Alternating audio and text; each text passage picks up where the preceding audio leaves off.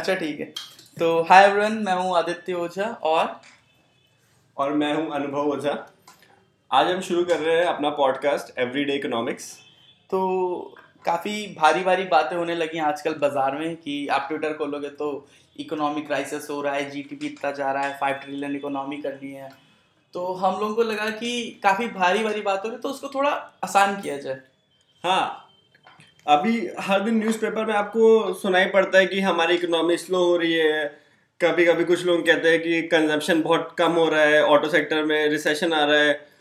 कोई पक्ष कहता है कि हमारी इकोनॉमी $5 ट्रिलियन की तरफ जा रही है। लेकिन इतनी भारी भारी भरकम बातों में आम नागरिक को, खासकर मेरे जैसे लोगों को, कुछ कम समझ में आ रहा है। एक चीज मुझे और लगी कि जैसे कि कोई कहता है कि इकोनॉमी जैसे क्राइसिस आ रहा है तो केवल ऑटोमोबाइल सेक्टर में आ रहा है, तो जीडीपी केवल ऑटोमोबाइल सेक्टर की घट रही है।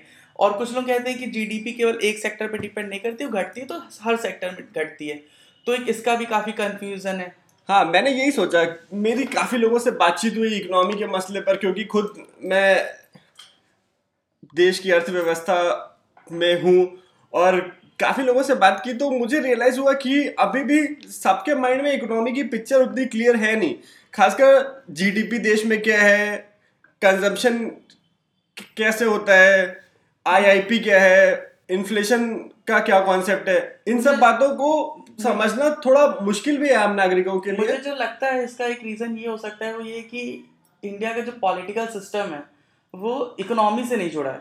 मतलब कि ये मुद्दे आते हैं और प्रेस कॉन्फ्रेंस वगैरह सारी पार्टीज करती हैं, पर जो नॉर्मल जनता जो है, पब्लिक जो है, वो इसको अपने चुनावी मुद्दों से नहीं जोड़ पाती है, वो उनकी पॉलिटिक्स में नहीं है, तो इसलिए वो उस पर ज़्यादा ध्यान नहीं देती। जैसे कि मंदिर हो गया, मस्जिद हो गया, ये सब टाइप के मुद्दे जो बिल्कुल गरम गरम चल रहे हैं, आप ट्विटर खोलोगे तो रोज वही दिखेगा। हाँ, और आप बिल्कुल सही कह रहे हैं ये बात कि जब भी चुनाव आता है तो जो चुनावी मुद्दे होते हैं, वो मुद्दे क्या होते हैं? वो मुद्दे होते हैं कि पाकिस्तान पर हमला होना चाहिए, भारत को अपनी छाती आगे चढ़ाकर दिखाना चाहिए, भारत और पाकिस्तान में युद्ध होना चाहिए और भारत पाकिस्तान को नेस्ता नाबूद कर देना चाहिए। इन सब मुद्दों पे बात होती है। जैसे यूपी है, हम लोग यूपी में रहते हैं, तो यूपी में कैंडिडेट कितने ब्राह्मण आए, कितने मुस्लिम कैंडिडेट थे, कितने ठाकुर थे, जातिगत राजनीति पे बात होती है। तो मेन मुद्दा क्या था कि हमने ये पॉडकास्ट क्यों चालू किया, एवरीडे इकोनॉमिक्स, क्योंकि इकोनॉमी, अर्थव्यवस्था ऐसी चीज है जो हर समय हर आदमी को कहीं ना कहीं हिट करती है। चाहे वो किसी तरह का स्लो डाउन हो, चाहे वो सरकार की कोई पॉलिसी हो, हर आदमी उससे जुड़ा हुआ है। And whether you know about economics और not, you are part of it. हाँ, तुम अगर बिस्कुट भी खरीद रहे हो तो तुम इंडियन इकोनॉमी का हिस्सा हो। और खासकर अभी जो इकोनॉमी की सही परिभाषा है वो इतनी ज़्यादा कॉम्प्लेक्स हो चुकी है। हर कोई अपना इकोनॉमी का ऐसा रिप्रेजेंटेशन करता है कि समझ ही में नहीं आता कि अभी देश की अर्थव्यवस्था अच्छी चल रही है कि बुरी चल रही है। कभी नरेंद्र मोदी, निर्मला सीतारमण जी कहते हैं कि हमारे देश 5 ट्रिलियन इकोनॉमी की तरफ जा रहा है, और कभी सुनाई पड़ता है कि हमारी जीडीपी लगातार गिर रही है, ऑटो सेक्टर में फॉल आ रहा है, कंजम्पशन रेट गिर रहे हैं, मनरेगा में अब यूथ जाके डेली एम्प्लॉयमेंट को सीख कर रहे हैं। यानी कि इसका मतलब क्या है? यानी कि देश में नौकरियां नहीं हो रही है, यूथ मनरेगा की तरफ जा रही है। ये सब बहुत ही डिस्टर्बिंग फैक्ट्स हैं। एक चीज और है कि जैसे जब 5 ट्रिलियन इकोनॉमी की बात करते हैं तो वहीं पे एक सेक्टर आता है, कहता है कि जेब में, देश में जॉब घट रही है, जेबें खाली हो रही है लोगों की। तो फिर वहीं पे दूसरा सेक्टर आता है, वो कहता है कि 70 साल पहले तो ऐसा नहीं था। तो क्या हम जैसे उन 70 साल पहले जो चीजें हुई थी, तो क्या हम उनको आज से कंपेयर कर सकते हैं? क्या वो रिलेवेंसी मिलेगी आज भी हमें? हाँ, ये बात आपने बिल्कुल सही उठाई कि आजकल जो पब्लिक डिस्कोर्स में जो, अगर आप किसी से बात करें तो क्या सुनने को मिलता है कि अभी जो हमारी व्यवस्था चल रही है, अभी हम उसको सुधार कर रहे हैं, जबकि सारी गलती जब देश आज़ाद हुआ उस समय के बाद जो नेहरूवियन इकोनॉमिक पॉलिसी थी, सोशलिस्टिक मिक्स्ड इकोनॉमी की, उसकी काफ़ी गलतियां हैं। उनकी गलतियों की वजह से हमारा देश आज इस परिस्थिति में है। तो समझने की बात यह है कि, तो आपने तो वही बात कह दी ना कि नेहरू की गलतियां सुधारने वाली बातें चल रही है, जैसे बीजेपी हमारी कर रही है। हाँ, आजकल बात यही हो रही है कि जो नेहरू ने जो भी गलतियां की थी, आजकल हम सब यही बात कर रहे कि उन्होंने ये गलत किया था, ये वैसा नहीं होना चाहिए था, उसको किस तरह से होना चाहिए था। तो हमारे इस पॉडकास्ट का ये मतलब है कि हम अपने देश की इकोनॉमी को समझें, आम भाषा में आम नागरिकों को में, और इसको रेगुलर चर्चा का विषय बनाए। इसको एक मतलब हम मिलेनियल्स के बीच में भी एक चर्चा का विषय होना चाहिए और थोड़ा पॉप कल्चर में आना चाहिए। मतलब कि पॉपुलर कल्चर में केवल हम रैप नहीं सुन रहे हैं और नए नए पॉलिटिशियंस को नहीं देख रहे हैं जो जवान वगैरह आए हैं या टिकटॉक स्टार आ गया कोई पॉलिटिक्स में, बल्कि हम इकोनॉमिक्स पे भी एक बात कर रहे हैं, देश की इकोनॉमी को भी हम ध्यान दे रहे हैं। हाँ, और एज अ यूथ आप आजकल देखिए कि मैं अपने सोसाइटी में, अपने समाज में जो देखता हूँ, बहुत सारे यूथ हमारे ऐसे हैं जो कि कहीं ना कहीं कोई सरकारी नौकरी ढूंढ रहा है। जो कोई सरकारी नौकरी में है वो परेशान हो रहा है कि सरकार बहुत सारे पब्लिक सेक्टर अंडरटेकिंग्स का निजीकरण कर रही है, रेलवे के एम्प्लॉयज कहीं ना कहीं स्ट्राइक पे जा रहे हैं। कुछ लोग कह रहे हैं कि देश में प्राइवेट कंपनीज भी इन्वेस्टमेंट नहीं कर रही है। अभी निर्मला सीतारमन जी ने कॉर्पोरेट ट्रेड टैक्स कम किया, लेकिन उसका अभी कोई ग्राउंड पे कोई इफेक्ट दिख नहीं रहा है। तो क्या है देश का असली मुद्दा? और सबसे इम्पोर्टेंट बात है कि देश में अभी इकोनॉमिक स्लो डाउन हो रहा है। हमारी इकोनॉमी पिछले क्वार्टर में जीडीपी हमारी 5% के दर पे उठी, लेकिन जनता का रिस्पॉन्स उतना नहीं है उस क्राइसिस को लेकर जितना वो होना चाहिए था। उसका कहीं ना कहीं मुझे जो उसका रीजन लगता है आदित्य, कि हमारे देश में इकोनॉमी की असली समझ है नहीं, और जो हमारे पॉलिटिशियंस हैं, जो अपोजिशन की पार्टीज हैं, चाहे वो कभी कांग्रेस की हो या बीजेपी की, वो देश के आम नागरिकों को देश की इकोनॉमी के बारे में समझा नहीं पाई। क्योंकि इकोनॉमी में बहुत कठिन कठिन शब्द भी होते हैं, जैसे फिजिकल डेफिसिट। तो आप सड़क पे चलते हुए किसी इंसान से पूछ लीजिए कि इन्फ्लेशन क्या होता है, फिजिकल डेफिसिट क्या होता है, तो नहीं बता पाएगा। हाँ, सही कहा आपने। जैसे न्यूज़पेपर में आता है कि आरबीआई गवर्नर साहब ने रेपो रेट कम कर दिया, अब देश की अर्थव्यवस्था बढ़ेगी। कभी कुछ कॉर्पोरेट रेट टैक्स की बात आती है, कभी गुड्स एंड सर्विसेज टैक्स की बात आती है, कभी कभी हमें सुनाई पड़ता है कि हमारे देश में बैंकिंग ट्रांजैक्शन टैक्स लगने वाला है। ये सब टर्म्स किसी को समझ में नहीं आ रहा है, ये हमारे रेगुलर कोर्स करिकुलम में है ही नहीं। और जो बात है कि फाइनेंशियल लिटरेसी देश में अभी भी काफी कम है। हाँ, जैसे कि राहुल गांधी ने जीएसटी को बोल दिया गब्बर सिंह टैक्स, और गब्बर सिंह टैक्स बोल तो दिया, और जितने भी उनके भी अंधभक्त है, जाहिर सी बात है, तो वो सब जीएसटी को गब्बर सिंह टैक्स लेकर बोल रहे हैं। पर वो क्यों है, क्या है, उसके पीछे की वजह क्या है, क्यों क्यों उसे बोला गया गब्बर सिंह टैक्स, और क्या उसकी वजह से स्थिति बन रही है देश में, ये भी लोगों को जानना चाहिए। आप no matter whether you are from right wing और लेफ्ट विंग, आपको थोड़ा सा तो नॉलेज होना चाहिए।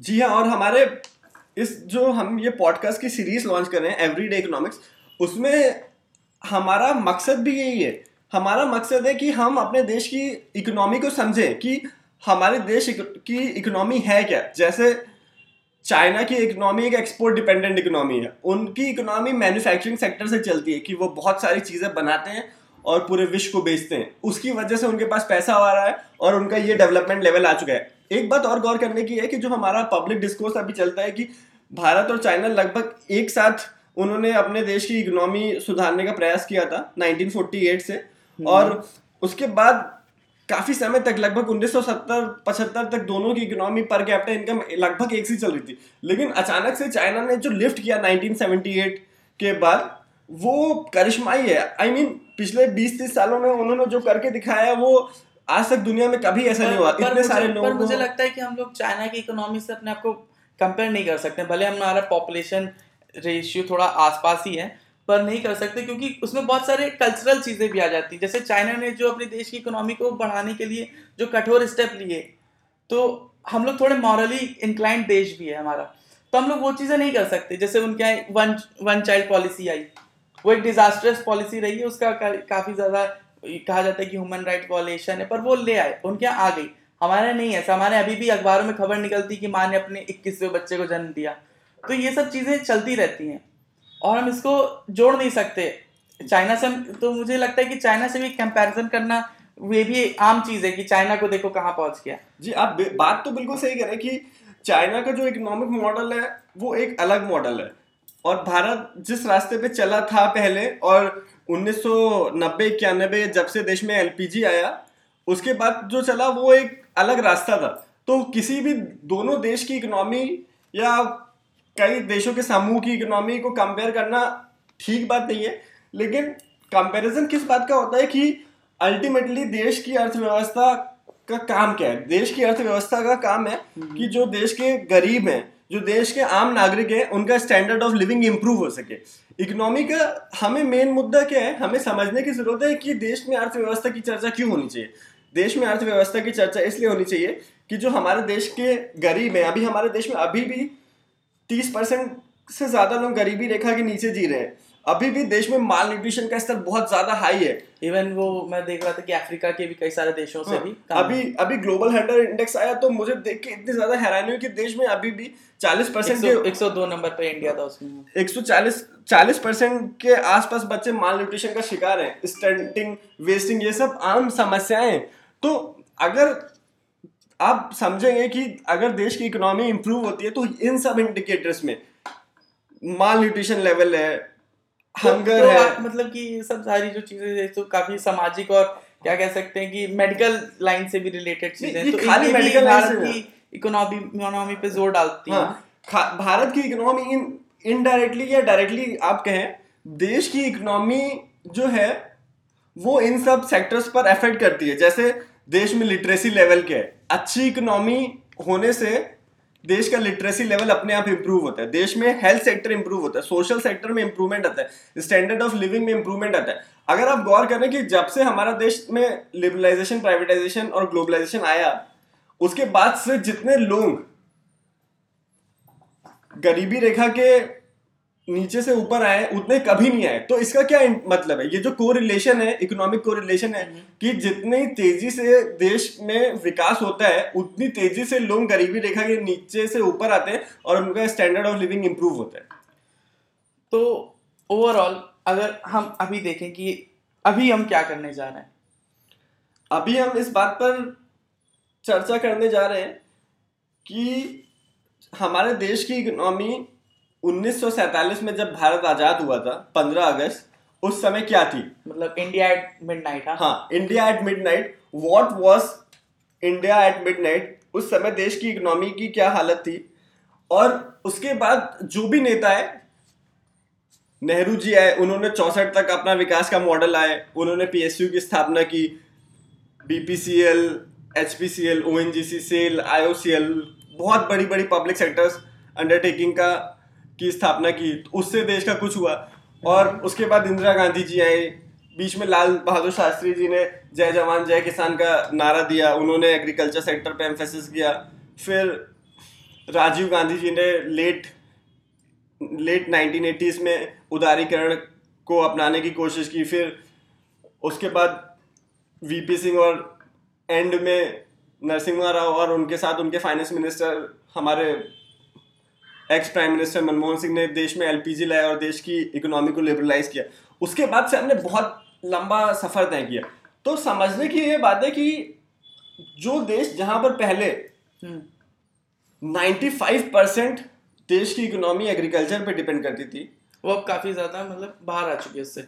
हाँ, जो देश जहां पर लिटरेसी लेवल 18% था, वो देश जहां पर लाइफ एक्सपेक्टेंसी 32 ईयर्स थी, जो कि आज बढ़कर 65 ईयर्स के आसपास आ चुकी है। मैं देख रहा था कि जो पर कैपिटा इनकम थी उस समय 230 रुपए थी। हाँ, इंडिया की 1947 में वो 230 रुपए थी। हाँ, और अभी इंडिया की पर कैपिटा इनकम $2000 है। $2000? हाँ, $2000 के आसपास। ये आंकड़े वेरी भी कर सकते हैं, लेकिन वो इंडिया की per capita income nominal GDP के हिसाब से $2000 है। तो आप समझने की ये बात है कि अभी जैसे मैंने कहा इंडिया की पर कैपिटा इनकम $2000 के आसपास है। तो इस पॉडकास्ट का मतलब, हम ये पॉडकास्ट क्यों बना रहे हैं कि आम नागरिकों को समझ में आना चाहिए कि इंडिया की जो पर कैपिटा इनकम है वो $2000 कैसे है और पर कैपिटा इनकम का मतलब क्या है। और एक तो मैंने ये देखा कि जो इंडस्ट्रियल डेवलपमेंट था, जैसे कि इंडस्ट्रीज जो थी, तो पहले जो 47 के समय जो इंडस्ट्रीज थी वो ज़्यादातर कंज्यूमर बेस्ड इंडस्ट्रीज थी, जैसे शुगर फैक्ट्री है, सीमेंट फैक्ट्री है और इस सब टाइप की जितनी चीज़ें। पर अभी जो है काफ़ी ज़्यादा इंडस्ट्रीज में भी डेवलपमेंट आया है। अब डायरेक्ट जैसे सॉफ्टवेयर के क्षेत्र में हम लोग बहुत सारी चीज़ें कर रहे हैं, तो कंज्यूमर इंडस्ट्रीज अभी भी मौजूद है, पर एक कई सारी नई टाइप की नई चीज़ें भी आई हैं मार्केट में। देखिए, समझने की बात है, अगर हम देश की इकोनॉमी को समझने की कोशिश करें कि पहले क्या था और अभी हम कहाँ पे खड़े हैं और आगे हमें कहाँ पे जाना है, तो मैं आपको कुछ फैक्ट्स देना चाहता हूँ कि 1947 में देश के 90% लोग एग्रीकल्चर सेक्टर में इन्वॉल्व थे। देश का एग्रीकल्चर से हमारे पास 95% पैसा आ रहा था। अगर देश में 100 रुपए जनरेट हो रहा है तो उसमें से 95% पैसा एग्रीकल्चर से जनरेट हो रहा था। तभी वो जय किसान चल रहा था, हमारे किसान कर रहे थे। लेकिन दुख की बात ये है कि उस समय जो हमारी पर कैपिटा यील्ड थी, यानी कि पर हेक्टेयर हमारा कितना अनाज पैदा कर रहे हैं, वो पूरी दुनिया में सबसे कम थी। सबसे कम था, हाँ, जापान से भी कम था। जापान हो चाहे यूरोप के देश हो चाहे उस समय अमेरिकन देश थे, उस समय जो एग्रीकल्चर यील्ड थी वो बहुत ही कम थी। तो हमारे देश में इतना भी अनाज पैदा नहीं हो सकता था कि उस समय की जो हमारी लगभग 32 करोड़ की जनसंख्या को हम खिला सके। जो मैं बता रहा था जापान का, तो जापान उस समय में बहुत अच्छा माना जाता था एग्रीकल्चर में। तो उनकी प्रोडक्टिविटी उस समय 748 केजी पर हेक्टर थी और इंडिया की प्रोडक्टिविटी 110 केजी पर हेक्टर थी, यानी कि लगभग 6 गुना कम। 6 गुना कम और ज्यादा। और दूसरी बात क्या है उस समय कि देश में इकोनॉमिक डी इंडस्ट्रियलाइजेशन हो गया था। जब बैटल ऑफ प्लासी हुआ 1757 में, उसके पहले जो पीछे चले गए तकरीबन 300 साल पीछे। हाँ, मैं ये बताना चाहता हूँ कि आजकल आज हमारे देश में एक नेशनलिज्म का माहौल आ रहा है। हम सब अपने देश को एक महान देश बनाना चाहते हैं। तो वो हमें समझना पड़ेगा कि हमारा देश पहले किस लेवल पर था, देश में क्या चीजें थी जब ब्रिटिश आए, उसके बाद क्या देश में परिवर्तन आया, फिर जो कांग्रेस ने 70 साल रूल किया उसने देश को किस डायरेक्शन में लेके गए, फिर अब मोदी जी की राज में हमारा देश किस दिशा में जा रहा है। और क्या वो आर्ग्यूमेंट कि 70 साल का पहले 70 साल में कुछ नहीं हुआ, या जो भी आर्ग्यूमेंट है कि वो अभी कितना मतलब वैलिड जा रहा है। तो पहले आम जनता को ये समझने की बात है कि जो भारत में ब्रिटिश राज की स्थापना हुई वो बैटल ऑफ प्लासी से हुई। बैटल ऑफ प्लासी 1757 में हुआ था। बैटल ऑफ प्लासी के पहले देश की इकोनॉमी कैसी थी? बैटल ऑफ प्लासी के पहले देश की इकोनॉमी एक विलेज बेस्ड इकोनॉमी थी। हमारा विलेज एक सेल्फ सफिशिएंट यूनिट हुआ करता था, बार्टर सिस्टम था। देश में जितने भी गांव थे वहां पर खेती होती थी। कुछ आर्टिशंस थे जो कि छोटे मोटे प्रोडक्ट्स बनाते थे, जैसे वो बर्तन बनाते थे, चमड़े का काम करते थे, चप्पल। किसान थे, वीविंग करते थे, वो देश के कपड़े बनाते थे। तो एक वो सेल्फ सफिशिएंट इकोनॉमी की तरह वर्क करता था। और गांधी जी का भी यही कॉन्सेप्ट था कि हमारा आदर्श गांव की उन्होंने गांधी जी का क्या कॉन्सेप्ट था कि वो एक गांव को एक इकाई की तरह मानते थे जो कि सेल्फ सस्टेनिंग हो, ऑटोनॉमस है पूरी तरीके से। लेकिन और हमारे देश का जो मेजर एक्सपोर्ट था वो थे मसाले और फाइन धागा के मसलिन्स और सिल्क। और हमारे जो क्लोथ्स थे, हमारे जो कपड़े थे, वो दुनिया में सबसे बेहतरीन थे। तो हमारा जो देश का एक्सपोर्ट था वो एक्सपोर्ट था। और हमारे पास प्रॉपर करेंसी नहीं थी तब हमारे पास एक प्रॉपर करेंसी नहीं थी। तो हमारा मेजर एक्सपोर्ट मसालों का, कपास का, सिल्क का, इन सब का हमारा एक्सपोर्ट था। फिर ब्रिटिशर्स आए, उन्होंने हमारे देश के रॉ मटेरियल्स का इस्तेमाल किया और वो रॉ मटेरियल से उन्होंने अपना इंडस्ट्रियलाइजेशन किया।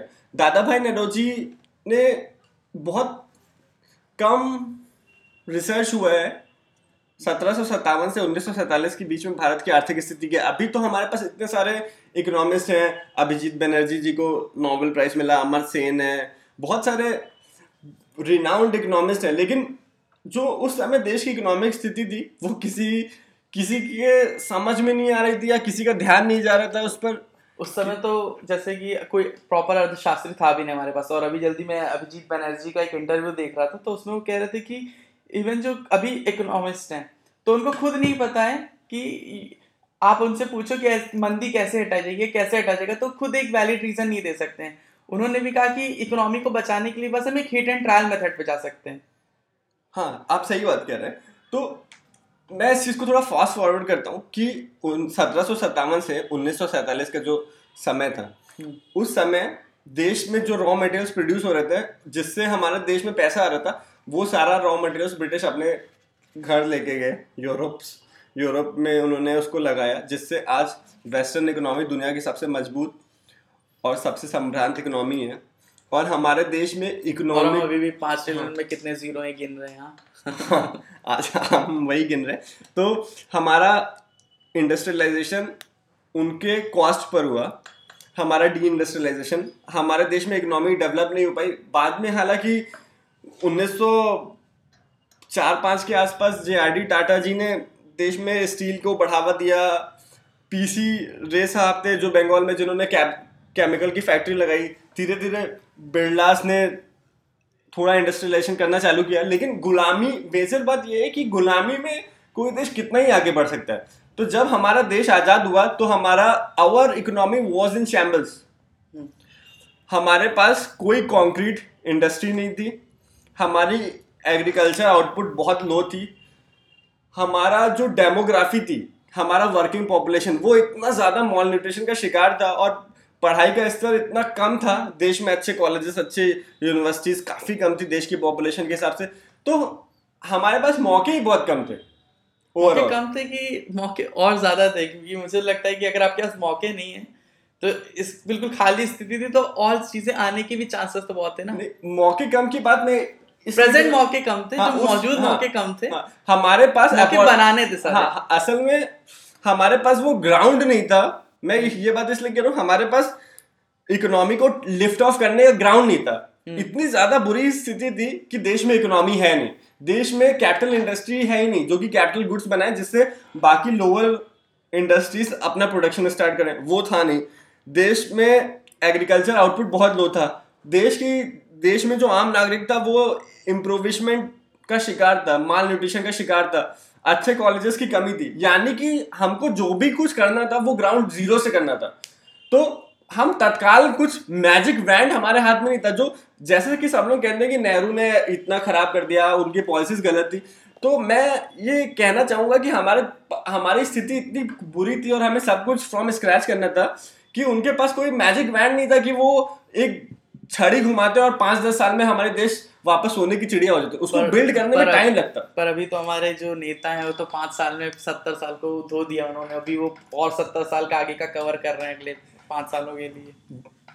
जो बात आप कह रहे हैं वो मैं इस पॉडकास्ट के माध्यम से लोगों को यही बताना चाहता हूँ कि इकोनॉमी को समझना बहुत जरूरी है हम लोगों को। और हाँ सही बात है, जब आप 1757 से बातें चल रही हैं इकोनॉमी की तो काफी कॉम्प्लेक्स चीज है ये।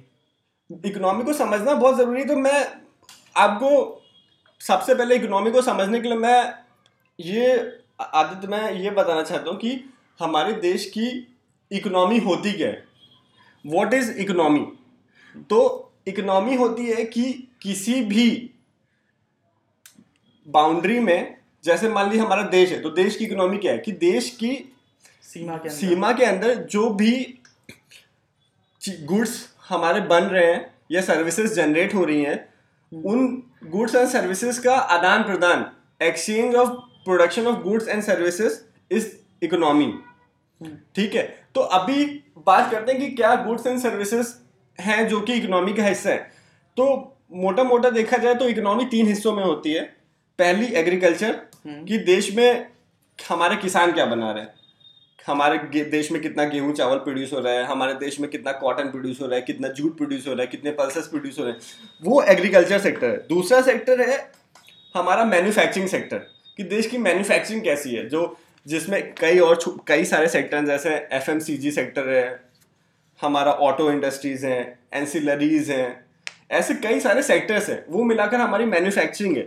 और तीसरा सेक्टर है सर्विस सेक्टर, जिसमें हमारे world famous Tata consultancy services, Infosys, HCL, हमारे जो होटल्स हैं, मेडिकल सर्विसेज हैं, उनको। तो देश की इकोनॉमी 3 आधार स्तंभ पर टिकी होती है, एग्रीकल्चर, मैन्युफैक्चरिंग और सर्विस सेक्टर। जो भी देश जिन्होंने अपने देश का स्टैंडर्ड ऑफ लिविंग इंप्रूव किया है, उन्होंने निसंदेह ही देश में, जैसे कि मैंने पहले भी बताया था कि देश में जो 3 पिलर थे, एग्रीकल्चर, मैन्युफैक्चरिंग और सर्विस, जिसमें से एग्रीकल्चर 95% पैसा जनरेट करता था और बाकी 5% पैसा मैन्युफैक्चरिंग और सर्विस सेक्टर करता था। तो उसमें से वहां से लोगों को निकाल कर उन्होंने वहां से लोगों को निकाला उन देशों ने, खासकर चाइना जो हमारा सबसे प्राइम एग्जाम्पल है, उन्होंने एग्रीकल्चर सेक्टर से निकाल के लोगों को मैन्युफैक्चरिंग सेक्टर में डाला और चीजें बनाना शुरू कर दिया। अच्छा, चीजें बनाना शुरू कर दिया और धड़ाधड़ उससे क्या हुआ कि लोगों का एम्प्लॉयमेंट, उन्होंने बड़ी बड़ी फैक्ट्रियां लगा दी छोटे छोटे कंज्यूमर गुड्स बनाने के लिए, और वो उन्होंने पूरे दुनिया में कंज्यूमर गुड्स बेचना चालू कर दिया। तो उससे मेड इन चाइना रहता है, हर चीज में मेड इन चाइना। तो उससे दो चीजें हुई। पहले चीज हुई कि large number of employment generate हुआ, और दूसरी चीज ये हुई कि अगर आप बहुत मात्रा में चीजें बना रहे हैं तो इसे इकोनॉमी ऑफ स्केल कहते हैं, कि अगर आप कोई चीज 10 बना रहे हैं तो आपको उसको बनाने में शायद 100 रुपए लगे, लेकिन अगर आप कोई चीज 10 लाख बना रहे हैं तो उसको आपको बनाने में पर क्वांटिटी आप बनाने में जो 10 रुपए लग रहा है वो घटकर शायद 5 रुपए हो जाए। तो उन्होंने इकोनॉमी ऑफ स्केल का फायदा उठाकर चीजों को बेचना चालू किया, और देश में उन्होंने विदेशी मुद्रा लाना शुरू किया, जिसकी वजह से जो इनका इकोनॉमिक व्हील था जो रुका हुआ था वो चर्नअप हो गया। अच्छा, आपने ये चाइना की बात लाई तो मैं एक चीज़ और पूछना चाहूँगा थोड़ा सा, ये कि जैसे दिवाली आई तो दिवाली पे हम लोग के ऐड वैड आने लगते हैं कि मेड इन चाइना वाली चीज़ों का बहिष्कार करो, तो ये कितना पॉसिबल है अभी के टाइम पे? मुझे जैसे हर कोई कैंपेन करता है चाइना की वो मत लो, लाइटें मत लो, चाइना के प्रोडक्ट मत लो, हर दिवाली पे ये चीज़ होती है, दिवाली पे लाइट्स मत लो, होली पे पिचकारियाँ मत लो, तो कितने क्या संभव है ये कि हम मेड इन चाइना पूरी तरीके से बहिष्कार कर दें? देखिए आदित्य, इसमें ये जो क्वेश्चन है ना, ये राष्ट्रवाद का सवाल उठाता है। हमारे अंदर जो उद्दाम राष्ट्रीयता की भावना आती है उसकी वजह से हम बोलते हैं कि चाइना हमारा एनिमी स्टेट है तो हमें उसका प्रोडक्ट यूज़ नहीं करना चाहिए। लेकिन मैं इस चीज़ पे प्रकाश डालना चाहता हूँ कि ऐसा क्या रीज़न है जिसकी वजह से चाइना के प्रोडक्ट भारत में बिक रहे हैं और हमारे देश के प्रोडक्ट उनके सामने फीके पड़े हैं। उसका एग्जाम्पल मैं देना चाहूँगा कि हमारे एरिया में Indian telecom industry ITI Manikapur में था। वो हमारे एक पब्लिक सेक्टर अंडरटेकिंग थी जो कि हमारे देश में केबल्स बनाती थी, तरह तरह की केबल्स बनाती थी, टेलीफोन लाइंस के लिए केबल्स बनाती थी। तो उनकी केबल्स काफ़ी महंगी थी, उनके मार्केट में मोनोपोली थी, तो उनकी केबल्स की जो कॉस्ट था वो बहुत हाई था। फिर हमारे देश में जब ग्लोबलाइजेशन आया तो विदेशी प्लेयर्स है, उन्होंने केबल्स बनाना शुरू किया, वो टेक्नोलॉजी ट्रांसफर हुई तो लोकल बिजनेसेस ने भी केबल्स बनाना स्टार्ट किया। तो उनकी जो केबल्स बनी वो ITI मनिकापुर की जो केबल्स थी उससे काफ़ी सस्ती थी, और उनकी क्वालिटी भी मार्केट कंपटीशन के हिसाब से सही थी, इम्प्रूव हो गई उनकी क्वालिटी मार्केट कंपटीशन के हिसाब से, क्योंकि उन्हें भी अपने प्रोडक्ट्स बेचने थे, मार्केट में कई सारी इंडस्ट्रीज आ गई।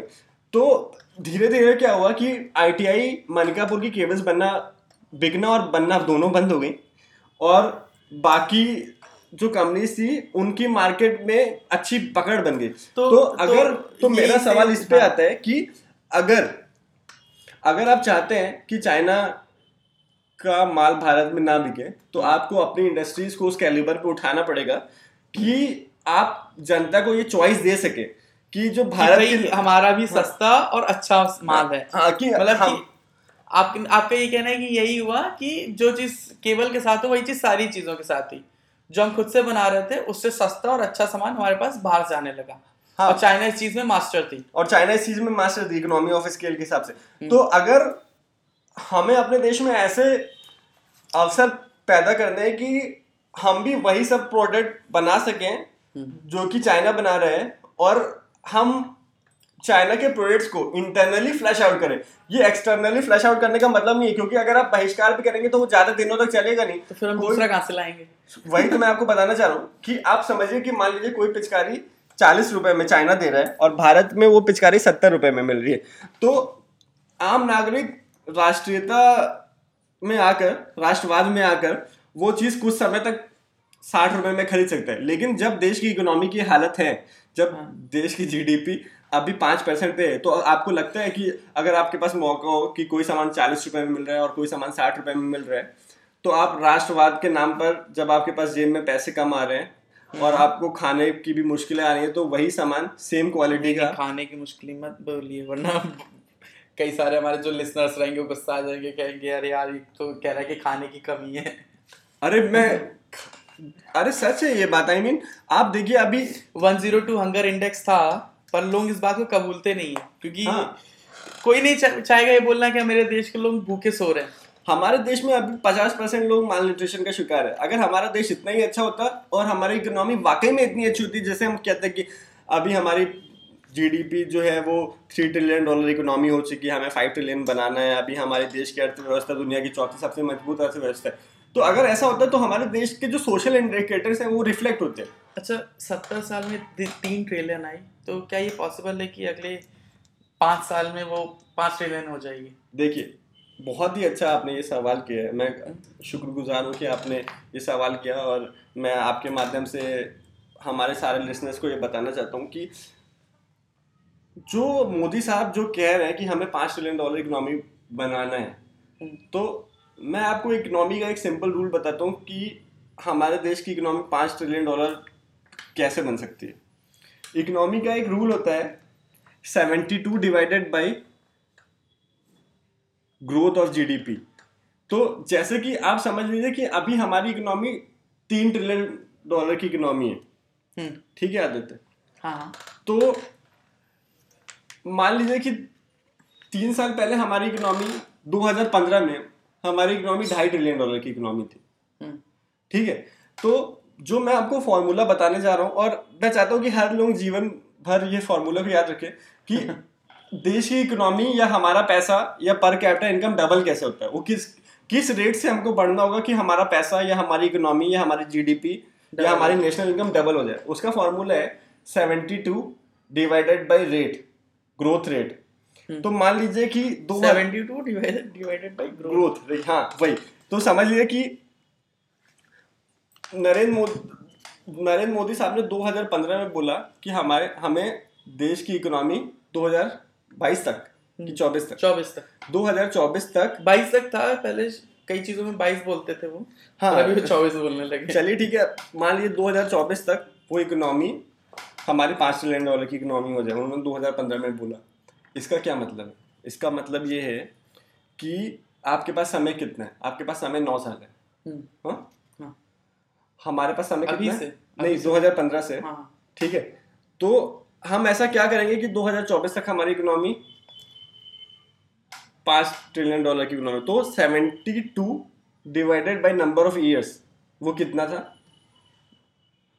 9 साल। तो वो कितना हुआ? 8%। यानी कि 2015 से अगर इकोनॉमी हमारी लगातार 8% को हिट करे, हर क्वार्टर 8% को हिट करेगी, लगातार वो 8% पे चलती रहे, तो हमारी इकोनॉमी 2024 पे जाकर $5 ट्रिलियन इकोनॉमी हो जाएगी। लेकिन अभी हालत आप देखिए, अभी हालत क्या है? 2015 के बाद हमारी इकोनॉमी कभी भी $8 ट्रिलियन तो 8% तो टच ही नहीं हुई है। हमारी इकोनॉमी क्वार्टर दर क्वार्टर गिर रही है। 2016-17 में हमारी इकोनॉमी 7.8 थी, वो घर के फिर 6.8 हुई, 6 हुई, हर क्वार्टर में ऐसे गिरती है, और अभी तो वो 5% पे। तो आप कैसे इमेजिन कर सकते हैं कि हमारी इकोनॉमी $5 ट्रिलियन इकोनॉमी बन जाएगी?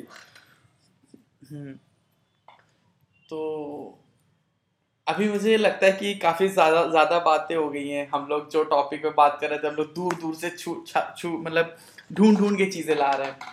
तो एक चीज को अगर कन्फाइन करें अभी, तो कन्फाइन करते हैं कि अभी हम कैसे बात करेंगे अगले एपिसोड्स में, और कैसे सीरीज को आगे लेकर जाएंगे, क्योंकि काफी ज्यादा हौच पौच हो रहा है मुझे लग रहा है आज के इंट्रोडक्टरी में।